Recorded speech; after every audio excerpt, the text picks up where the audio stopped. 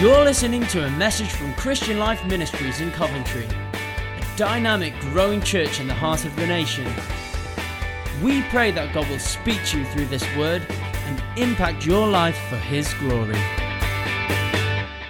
Well, today we're continuing, as you've already heard, on our series, Empowered. Can we all say Empowered?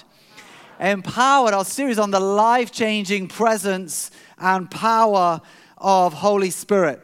And a couple of weeks ago, Esther cracked this open with who is the Holy Spirit. Helped us to see that the Holy Spirit is God, just as the Father is God, just as the Son is God. God is Father, Son, and Holy Spirit. In the beginning, He said, let us make man in our image, and begins to reveal Himself as three persons in one. And Jesus said, go into all the world, make disciples of all nations, teaching them to obey everything I've commanded you and baptizing them in the name of the Father, the Son, and the Holy Spirit. And we started to see how the Holy Spirit had always been present in the earth and at work. But in this era that we are in is given that He might walk alongside us and within us, and we can know Him. He is a friend, just as Jesus was a friend to the disciples. We also saw last week as Luke began to crack open the enormous subject of what does the Holy Spirit do, how amongst other things He helps us and testifies within us to know that we are sons and daughters. This is part of the work of the Holy Spirit that Luke highlighted to us, that we would know we are the children of God. How is it that someone like me and someone like you, with all our shame and our hang-ups, could come and call God Himself Father? Well, the Bible says the Spirit you received, capital S, the Spirit you received brought about your adoption to sonship. In other words, the Spirit sees to it that we are sons and that we are daughters, and testifies within us. And by the Spirit, we are able to cry, Abba, Father, is the language of Romans. In other words, Dad, that we can come close, that we can get beyond ourselves and beyond the sin of our lives, and know that by the grace of God, He desires us to come right on in and call Him Father. This is a work of the Spirit. And Luke highlighted that He helps us as sons and daughters to walk in proximity and purpose, holiness, unity, and proclamation. At the end of the second service last week, I turned us to Luke chapter 11, conscious there may be some in the room for whom some of this is brand new. I remember when I first became a Christian, I knew nothing really about the Holy Spirit. And there may be some among us for whom this is all a new experience. And we looked at these verses that Jesus says in Luke 11, 9 to 13. So I say to you, Jesus said, ask and it will be given. Seek and you will find. Knock and the door will be open to you. For everyone who asks receives, the one who seeks finds, and to the one who knocks the door will be opened. Which of you fathers, if your son asks for a fish, will give him a snake instead? If he asks for an egg, will give him a scorpion? If you then, though you are evil, I think Jesus means by comparison here, know how to give good gifts to your children, how much more? Can we all say how much more? How much more will the Holy Spirit be given to those who ask? And I want to say, if you're on the front end of a journey of coming to know God, the Holy Spirit, you just need to ask, and He will come. Today, we're going to look at being filled with the Holy Spirit, being filled with the Holy Spirit. I'd like us to understand and grasp today that the Spirit-filled life is the normal Christian life. And what I mean by that is it's the intended Christian life. We are designed that we might be Spirit-filled. Every single one of us. This is not for people on TBN, on the God channel. This is not for seeming superstars. This is the normal Christian life. It was certainly the Christian life for the New Testament believers. And Paul, in one of his letters to the church in Ephesus, which really was a circular letter to the ordinary Gentile believers in the Ephesus region, he says, do not get drunk on wine, which leads to debauchery, but be filled with the Holy Spirit. And one thing that is interesting there is if you go into the linguistics, which not many of us are familiar with, and I think we can put this on the screen, you will see this is the present continuous tense. And really, what Paul is saying, instead be filled with the Spirit, or instead continue to be filled, or be being filled with the Spirit. In other words, not make sure you did that thing once and tick that box, but you are living in the fullness of a Spirit-filled life. Be being filled with the Holy Spirit. It's remarkable to me that in times of church history, this glorious reality of knowing the infilling, the indwelling of the Holy Spirit has somehow at times been lost or diminished in certain parts of the Christian church. Maybe you've grown up in churches where you haven't experienced the fullness of the Holy Spirit. Even 100 years ago, almost exclusively the Pentecostal denominations in the United Kingdom, of which we are one, understood and lived in the doctrine and the experience of a Spirit-filled life, but the other denominations generally didn't. But how wonderful that in the days in which we live, the last 50 years of the church in our country, it's been incredible what has happened. I don't often talk about it, but I'm fascinated by recent church history. And one of the things we can see is through the charismatic movement and the house church movement of the 1960s and the renewal inside the Anglican church through John Wimber and others and other mainstream denominations. I think through the dissemination of a doctrine and an experience of a Spirit-filled life through things like Spring Harvest and New Wine and Soul Survivor, and of course the Alpha course, which was birthed out of Holy Trinity Brompton, that experienced a spiritual renewal under the ministry of John Wimber, which now 4 million people in the UK have done, and devotes 3 of its 14 sessions to the Holy Spirit. Who is He? What does He do? How can I be filled? That the work of the Holy Spirit and His infilling in our lives has come to the mainstream church in the UK. That we can gather at nights like last Sunday night, City Praise and Prayer. And although from all denominations, a freedom in the Spirit. Because the vast majority in the room have come to experience a Spirit-filled life. Maybe you're here today and this is new for you. And I'm so excited to be introducing you to a Spirit-filled life. There is nothing like it. It is what you were born for. What is the Spirit-filled life? Well, here's my stumbling attempt of what I mean.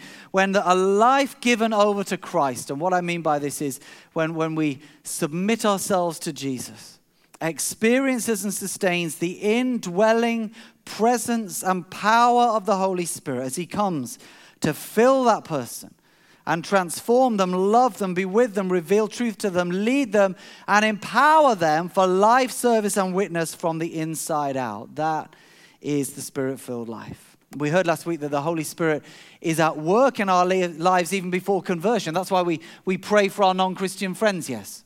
I pray for my neighbors because I believe that God can be at work in their hearts before they yet have come to faith. There is a preparation. The Holy Spirit goes to work. He woos, He draws, He convicts, He challenges. Sometimes we as people come into our services and they say, I'm not a Christian. I woke up this morning, I felt I had to go to church. What is that? It's the work of the Holy Spirit in someone's life, even before what you might call conversion.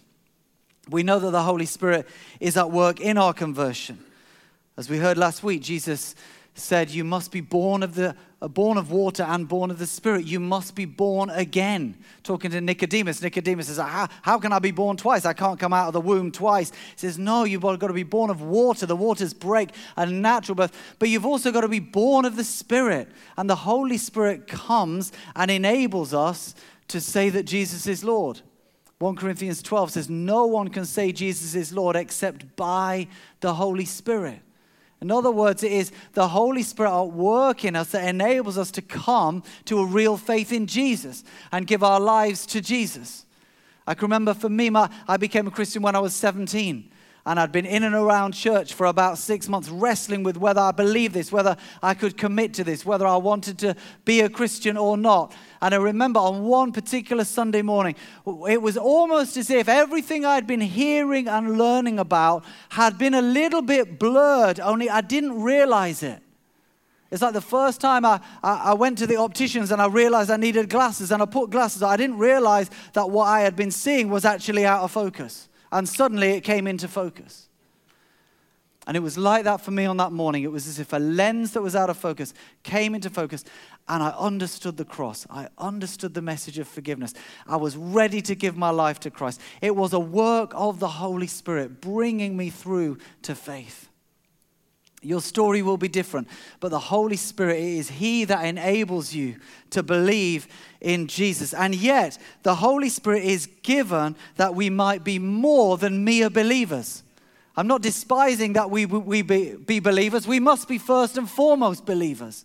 But that is not it. Like it says in the book of James, that we believe in God, but even the demons believe in God and shudder and tremble. It's like, it's good that we believe, but the Holy Spirit has come that we might do more than believe. And He's come to fill us and indwell us with His presence and His power. Nicky Gumbel, I think, gives a very good illustration. Pictures are always a challenge when describing theological realities and truths. But one of the great pictures of how the Spirit comes is like a gas boiler. Most of us have got gas boilers in our homes that fire up our central heating systems. And Nicky Gumbel says, it's a little bit like when the Spirit comes in at conversion. It's like the pilot light comes on. In your boiler, you've got a flame. You might be familiar with it, but you might never have looked at your boiler. Normally there's a little window you can look through and you can see there's a flame burning.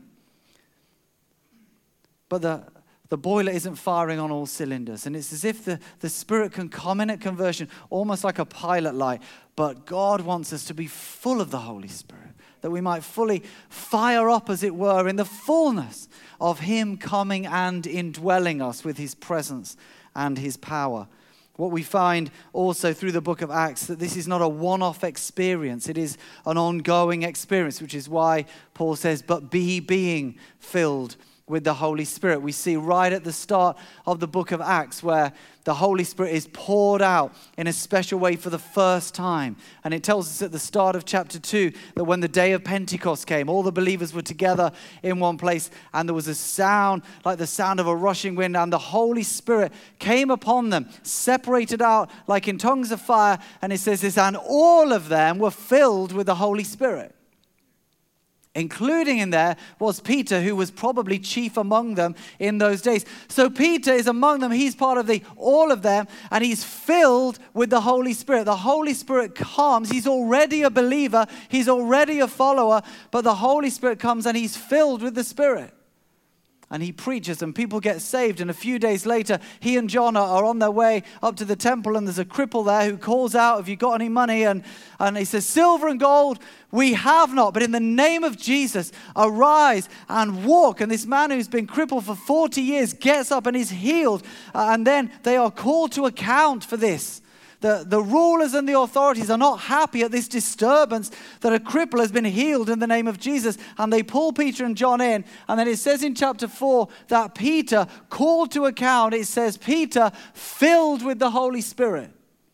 It's remarkable. He's already been filled, but in that moment, it's notable that he is full of the Holy Spirit as he addresses his accusers. Filled with the Holy Spirit, he said to them, rulers and elders of the people, you who crucified this Jesus, who God raised to life, it is in his name you see this man healed.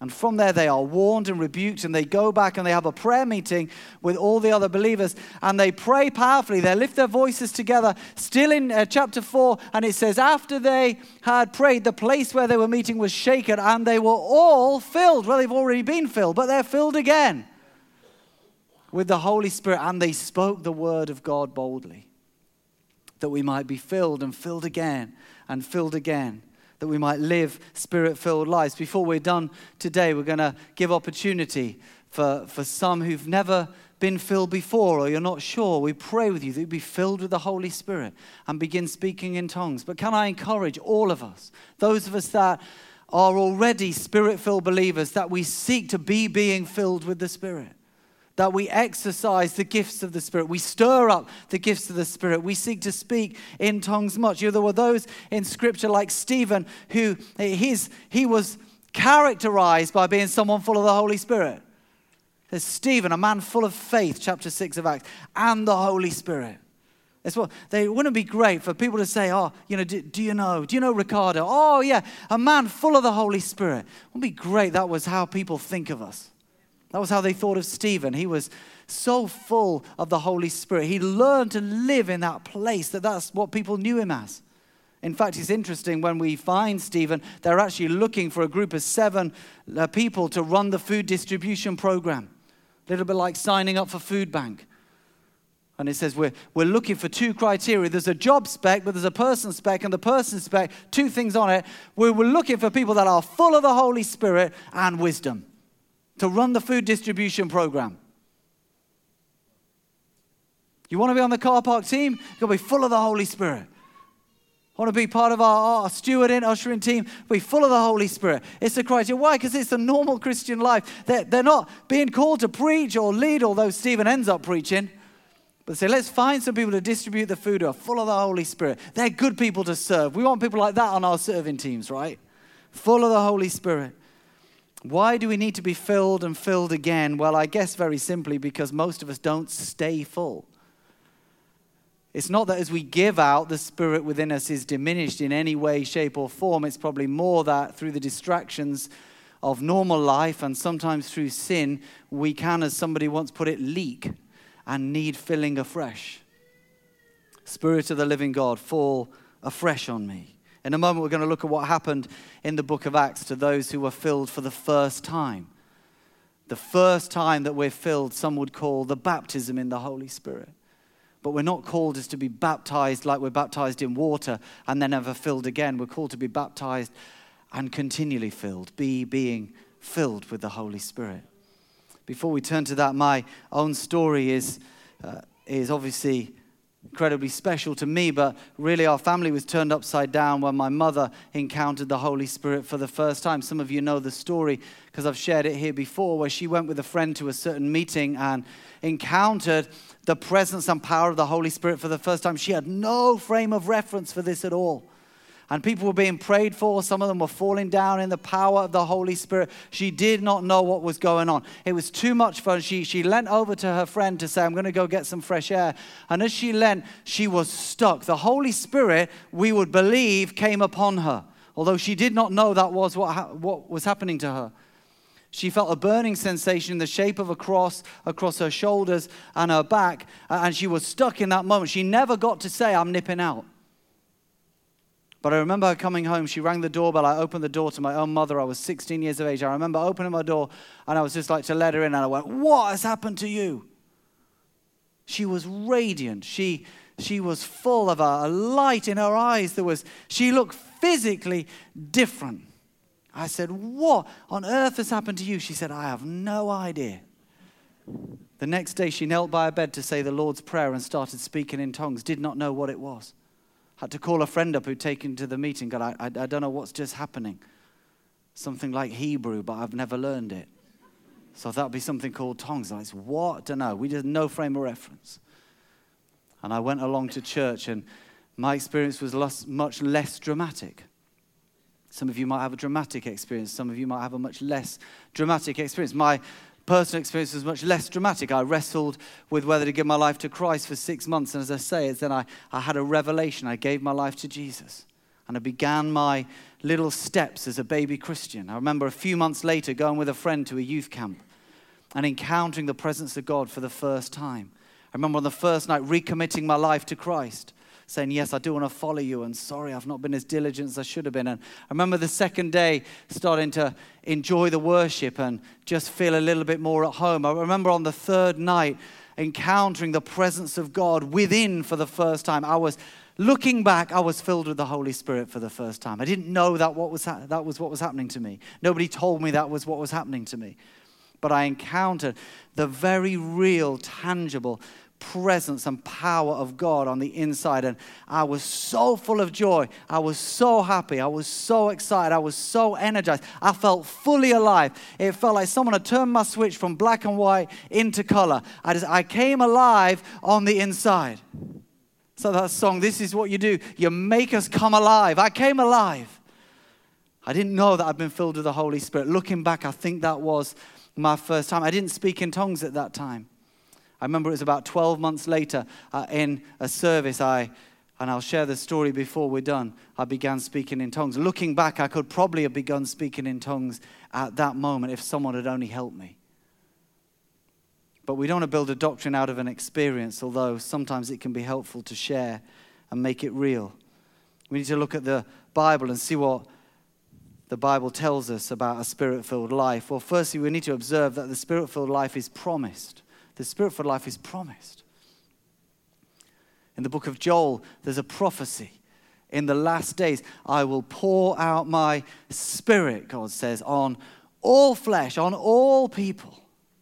And just to make sure we understand who the all people, he says, even on my servants, male and female, the men and the women, all. Up to that time, the Holy Spirit had only come, as we heard on the first week, upon those assigned for particular officers, the prophets, the priests, certain places within Israel, positions within Israel, but to the ordinary person, no. But in the last days, the Spirit will be poured out on all. Doesn't use the word fill, but talks about an outpouring of the Spirit.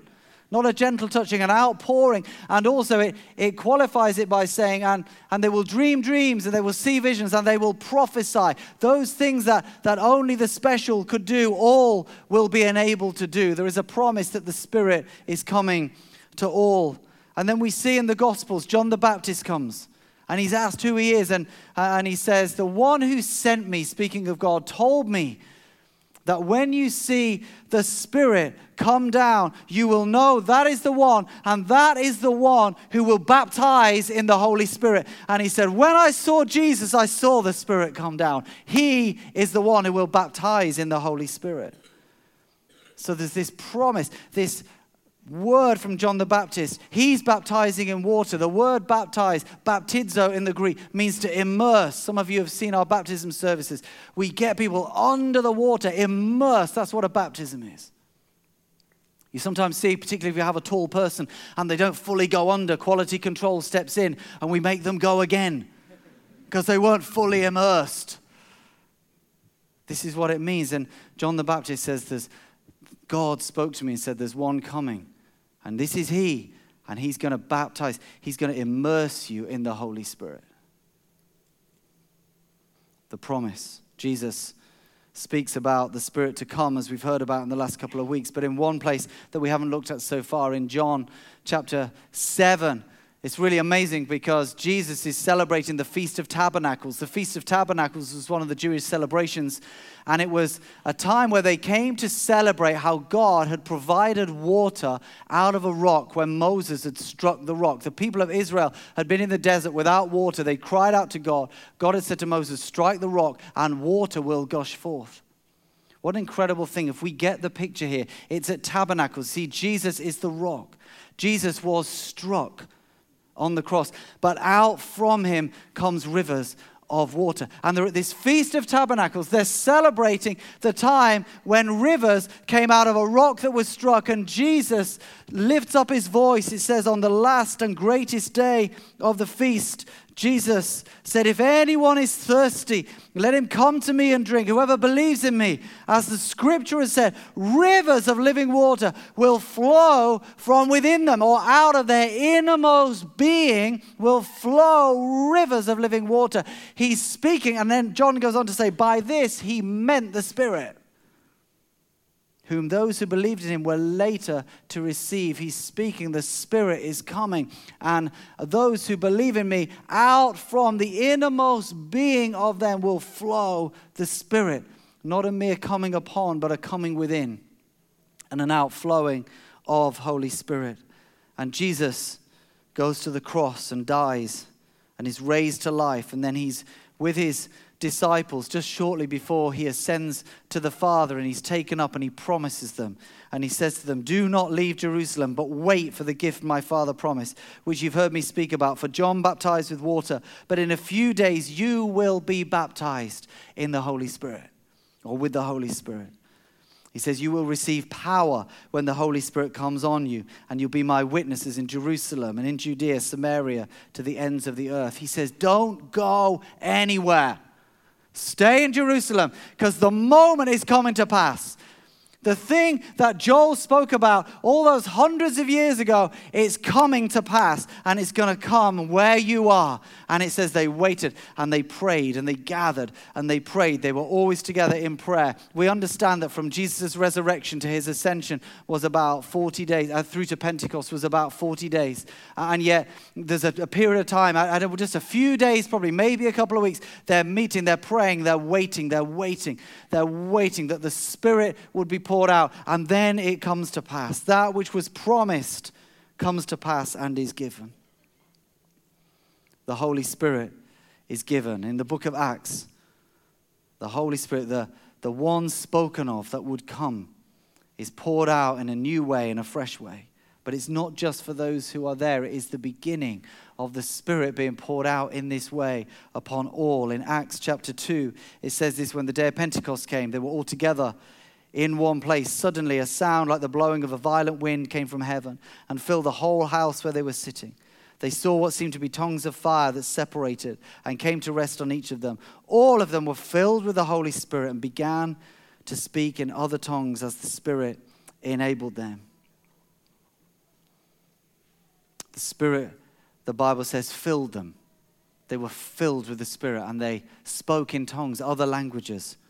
We'll come to that in just a moment. And Peter stands up and begins to explain to those that are present what is going on. And at the end of it, they say, what must we do in response to this message? And he says, repent and be baptized, every one of you, for the forgiveness of your sins in the name of Jesus. And then he says this in Acts 2:38, and you will receive, what do we all say, receive? You will receive the gift of the Holy Spirit that they have just received. You'll receive the gift of the Holy Spirit. And he goes on to say this: this is for you, your children, and all who are far off. For all whom the Lord God will call. That's us, friends. That's us. The Holy Spirit, Peter said, it's for you and those that will come after you. And all that may believe through your message, the gift of the Holy Spirit. He's given. And he's given to us.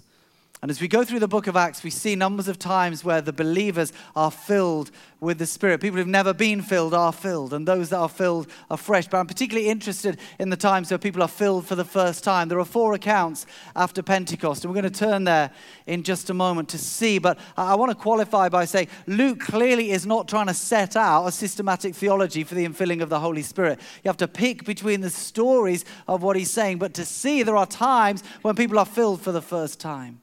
What you might call a baptism. And so the language is actually interchangeable. We find sometimes the language is filled, sometimes received, sometimes poured out, given, come upon. But we understand in the context that it's the same thing happening. Believers being filled with the Spirit for the first time. The first incident is found in Acts chapter 8. It's in Samaria. Philip has gone down into the region and he's preaching about Jesus, and people are responding to faith. And this is what the Bible says in Acts 8:14. When the apostles in Jerusalem heard that Samaria had accepted the word of God, they sent Peter and John to Samaria. When they arrived, they prayed for the new believers. So they're already believers. But they prayed for them that they might receive the Holy Spirit, because the Holy Spirit had not yet come on any of them. They had simply been baptized into the name of Jesus. Then Peter and John placed their hands on them and they received the Holy Spirit. Now in this instance, it doesn't say that they spoke in tongues or they prophesied, but the account actually isn't about that. The account is of a sorcerer named Simon. And this guy, this sorcerer, it says, when he saw that the Holy Spirit had been poured out in this way, he said, can I buy that ability? Now the disciples rebuke him. This is what the story's about. So we're in a bit of a cameo role here, but we're seeing something must have been evidence. There must have been something visible. Because Simon goes, wow, check that out. That's awesome. Can I buy that?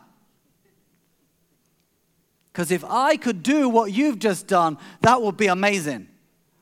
Something had clearly happened. In the next chapter, we see Saul of Tarsus, who had been persecuting the Christians, but Jesus appears supernaturally in a glory cloud, appears to him on the road, and he's blinded, and he comes down. I believe in that encounter, Saul gives his life to Christ. It doesn't say that he does, but he calls him Lord. Who are you, Lord? He says, and Jesus speaks to him. And then he goes to this particular place, and a normal disciple, just like Obadiah, who's actually called Ananias, God speaks to him and says, I want you to go to a particular house, the house of Judas on Straight Street, and you'll find there somebody called Saul. Wow, gets a word of knowledge. Next week, Dr. John Andrews will be here speaking about the gifts of the Holy Spirit. Ananias, he gets this word of knowledge, and he has a release of faith because he knows this guy's been killing Christians, and he goes. And this is what happens when Ananias arrives. He says, Ananias, this is Acts 9:17, went to the house and entered it, placing his hands on Saul. He said, Brother Saul, the Lord Jesus who appeared to you on the road as you were coming here has sent me that you may see again and be filled with the Holy Spirit. Immediately, something like scales fell from Saul's eyes and he could see again. He got up and was baptized, and after taking some food, he regained his strength. We understand later, because Paul writes to the church at Corinth, that Paul was a great advocate for speaking in tongues. Maybe as he's filled with the Holy Spirit, he begins. But as I've said, Luke isn't trying to spell this out in some systematic way, but something happened as hands were laid on Saul. He went from that place and started meeting with the disciples and then preaching powerfully in the synagogues, empowered by the Holy Spirit. The next chapter, we've got the Gentiles. You see, up until this point, only Jews had been followers in Jesus, and only Jews had been filled with the Holy Spirit. But then there's a God-fearing man called Cornelius. He's a Gentile. He's not a Jew. And he prays to God every day, the Bible says. And God sends Peter through a supernatural vision and occurrence, sends him to Cornelius' house. And Peter is there. And so Peter is preaching about Jesus. He's preaching that Jesus died on the cross. And he's preaching that he rose from the dead. And while he's still preaching, the Holy Spirit comes on Cornelius and all of their household, and they are filled. And this is what the Bible says. This is Acts 10 now. While Peter was still speaking these words, the Holy Spirit came on all who heard the message.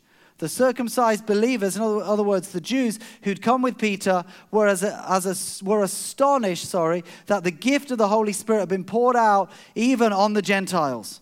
For they heard them speaking in tongues and praising God. And Peter said, surely no one can stand in the way of their being baptized with water, for they have received the Holy Spirit just as we have.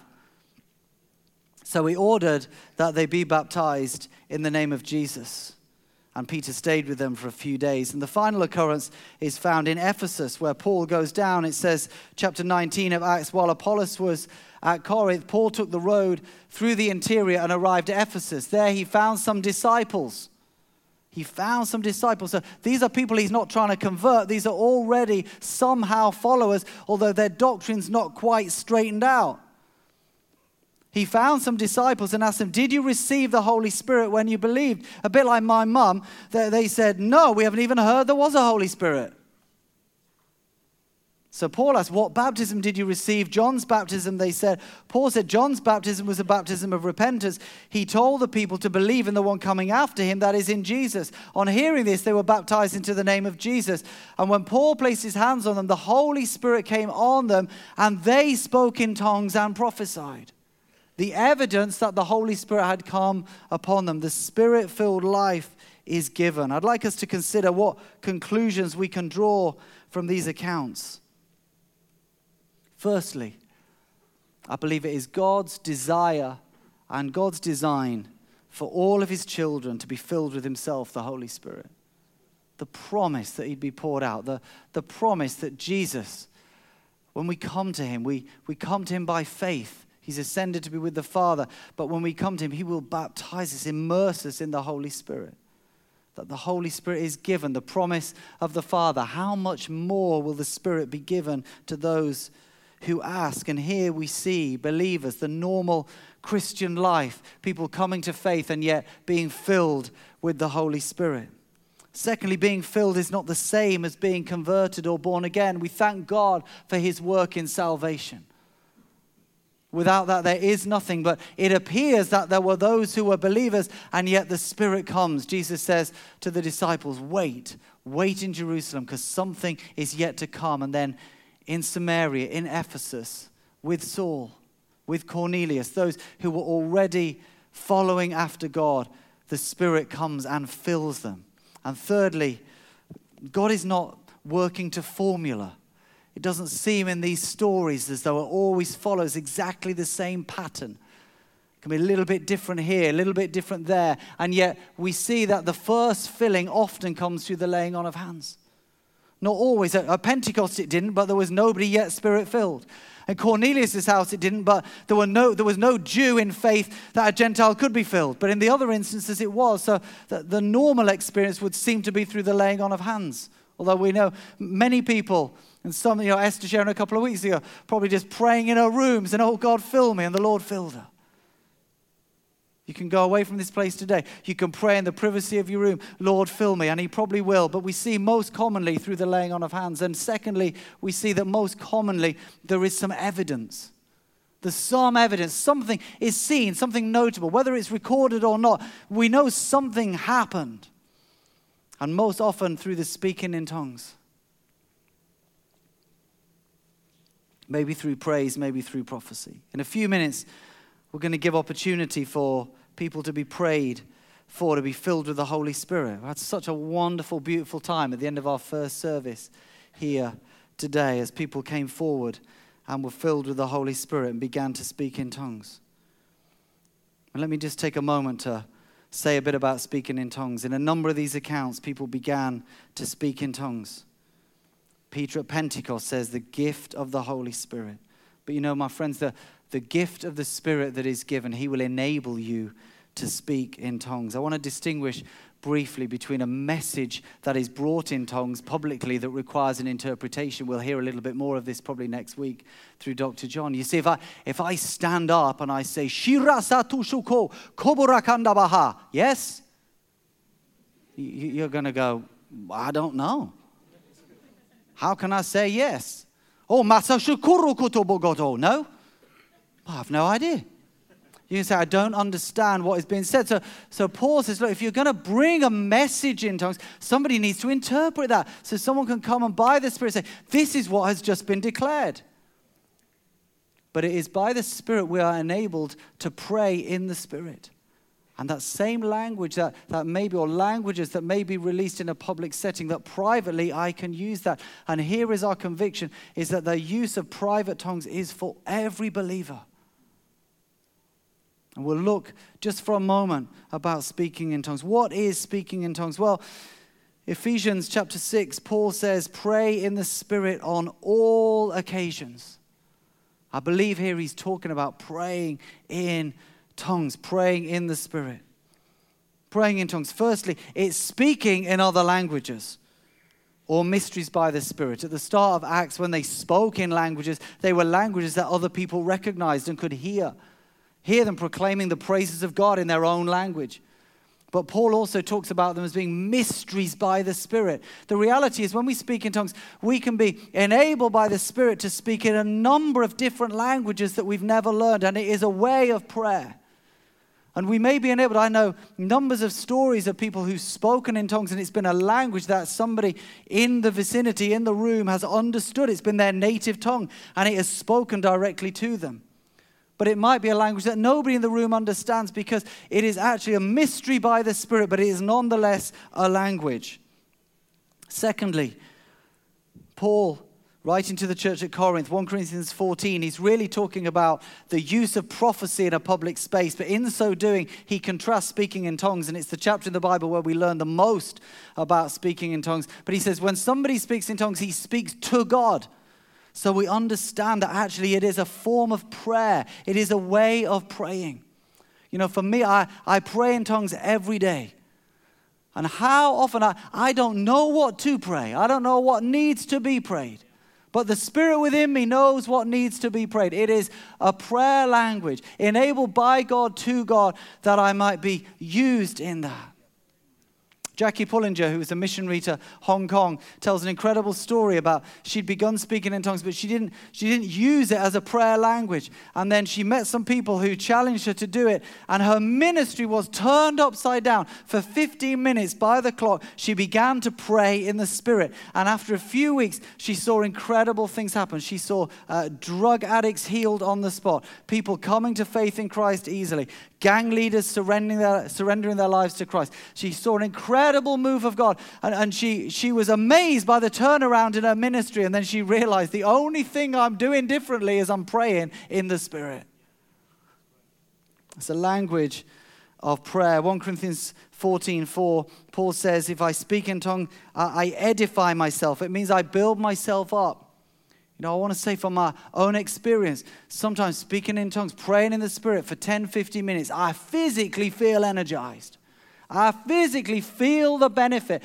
Something on the inside of me, spiritually, emotionally, physically, edifies. It's an incredible thing enabled by the Spirit. I believe the Spirit, fourthly, encourages us that this is for all believers. Paul says, I would like every one of you to speak in tongues. He's actually in context talking about would rather have prophecy in a public context. But he said, I'd like you all to speak in tongues. Fifthly, we see that this is a spiritual exercise. Paul 1 Corinthians 14:14 says, if I pray in a tongue, my spirit prays, but my mind is unfruitful. So what shall I say? Well, I'll pray with my spirit, but I'll also pray with my mind. I'll sing with my spirit, but I'll also sing with my mind. That, friends, we should do both, not one or the other. We should pray intelligibly, but we should also pray in the Spirit. And sixthly, this should be done much. Paul is able to say, I speak in tongues more than all of you, verse 18. He's confident.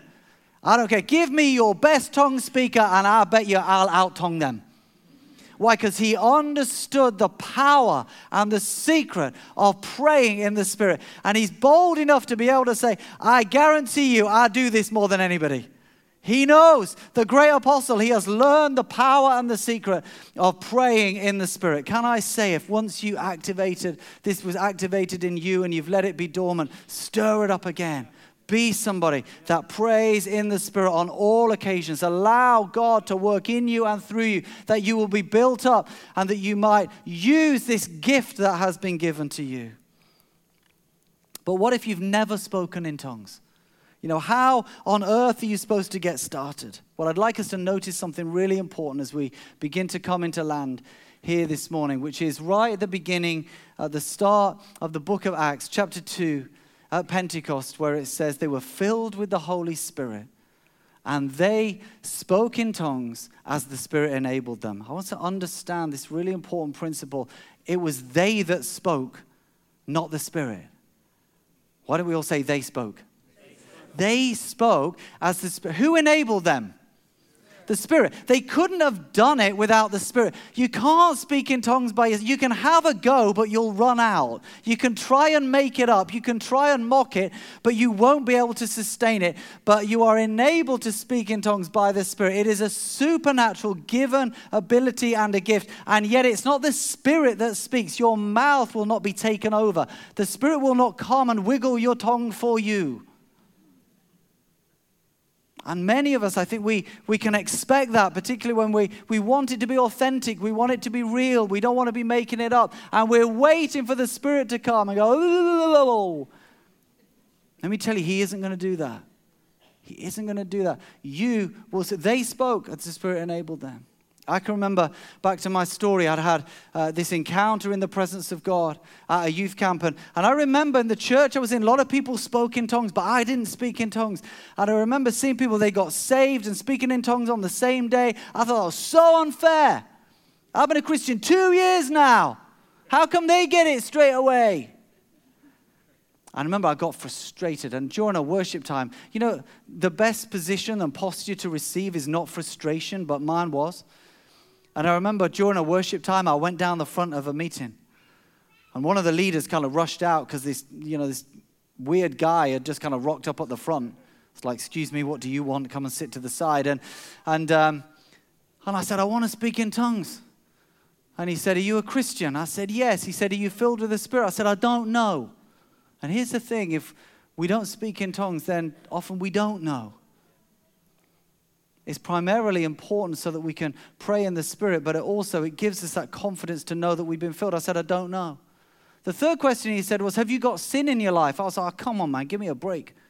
I was like, of course I've got sin in my life, but, I think what he meant was, have you got any willful, ongoing place of disobedience that could be a blockage? And I said, I've not got anything major. I'm not perfect. And he said, well, you should ask, and then you'll receive, and then you should just begin to speak. And I was like, what? I was like, no, I'm looking for a power encounter. And he said, no, we're going to pray and you're going to ask. The key of the kingdom is ask and you will receive. How much more will the Holy Spirit be given to those who ask? So we prayed and I asked. And then he said, now I want you to begin to speak in tongues. I was like, no, I'm not having this. I was like, come on, man. It's like, I'm expecting a bit more than this. I'm expecting rivers to rush out of my mouth. And he said, you need to begin. I said, I don't want to make it up. He said, you just need to start. Take a step of faith. So it's like turning a tap. The water will come out, but you've got to turn the tap. I said, I don't know what to say. He said, of course you don't. You just need to take a step. I said, well, how can I take a step when I don't even know what to say? He said, come on, you just got to do it. And in that moment, I sensed the presence of God.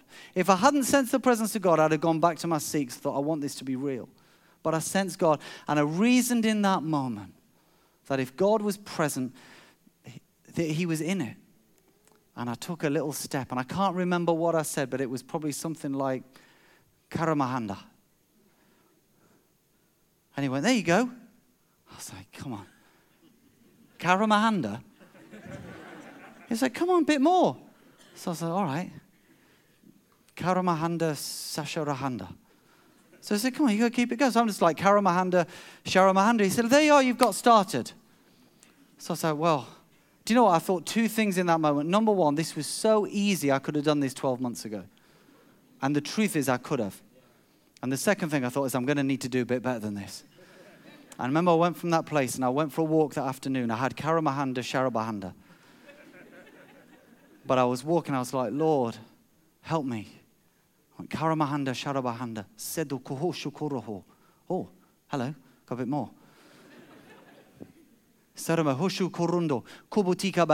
Oh, hello. Wow, it's coming. Do you know what? Through that week, what I'd got, I started. And I started to learn. By the end of the week, I could go for an hour. Rito shoso koleketede. Hiromanda balahaka. Raborestu shtikabrokolokotomonoho. But I had to get started. Did you know when you were 2 years old, you didn't go from mom to, hi, Dad, I can now speak, right? I'm like, I've got this thing down. I know I've just been listening for a bit, but I'm away now, right? So I'd like to get some toast and some marmalade, and I'm good to go. If we could just pack my things up, get some spare nappies, because we're going to need it, because I'm not yet trained. I'm all to go, right? Well, it doesn't happen, okay? So sometimes we might get fully going in a language we've never learned. Sometimes it might take us a little bit of faltering steps, and that's okay. But they spoke as the Spirit enabled them. I wonder if the band could come and join me. What do we do if we want to be filled with the Holy Spirit? Well, just real quick, we need to desire. Can I say, you don't need to be fearful. You don't need to be fearful. Your Father knows how to give you good gifts. And he comes to equip you and bless you. You may need to repent. I'm not talking about a total inventory of your whole life, but if you know that something will be blocking, if you know that there's an area in your life that right now it's present before you, and how can you ask the Holy Spirit to come into a place that you know is unholy, then you can repent and say, God, cleanse me, forgive me. He's not waiting for you to be perfect, let me tell you that. But it's good that we come with pure hearts. Thirdly, we should ask. Ask and you will receive. How much more will the Holy Spirit be given to those who ask? The people I prayed with at the end of the first service, I just got them to ask. Lord, fill me with your Spirit. That's all. And then learn to receive. Learn to receive. You might sense the presence of God. You you might sense Him filling you from the inside out. But even if you don't feel anything particular, by faith, understand that the one to whom you have asked is the one that promises to give. That when you ask, you will receive. And by faith, we can receive. And then we believe as the Spirit is given, He will enable you to speak in tongues. You need to begin to take a step and speak. It's part of putting the gift on. It's part of unwrapping the gift, as it were. You know, if Esther gives me a jumper for Christmas, and I hope she will, you know, I'll need to open it, but if I'm waiting for her to put it on, it ain't going to happen. I mean, her to put it on me, right? I put it on myself. And that's part of stepping out by faith. I wonder if we could stand together. In just a moment, the band are going to lead us in worship, and I'm going to ask you, if you'd like us to pray with you to be filled with the Holy Spirit, that you come forward. There's a prayer ministry team here. We're going to be ready to pray with people. Step out of your seat and come. Allow the Holy Spirit to come and fill you. If you're not yet a Christian, the first thing we'll ask is, have you given your life to Jesus? You need to do that. But can I also say to the many that will be in their seats who have been filled with the Spirit in times past, are able to speak in tongues, let us be those that live a Spirit-filled life. Let's seek to be being filled with the Spirit. Stir up the gift of God. Speak in tongues more than you have done for a while, however much you've been speaking in tongues. And can we pray? Holy Spirit, we thank you that you come. We thank you that you pour yourself out. We thank you. You are the gift that is given. And we pray in these moments that you would move powerfully. You'd come and you'd fill your children. We ask you, come, Holy Spirit, flood this place with your presence and your power. In Jesus' name, amen.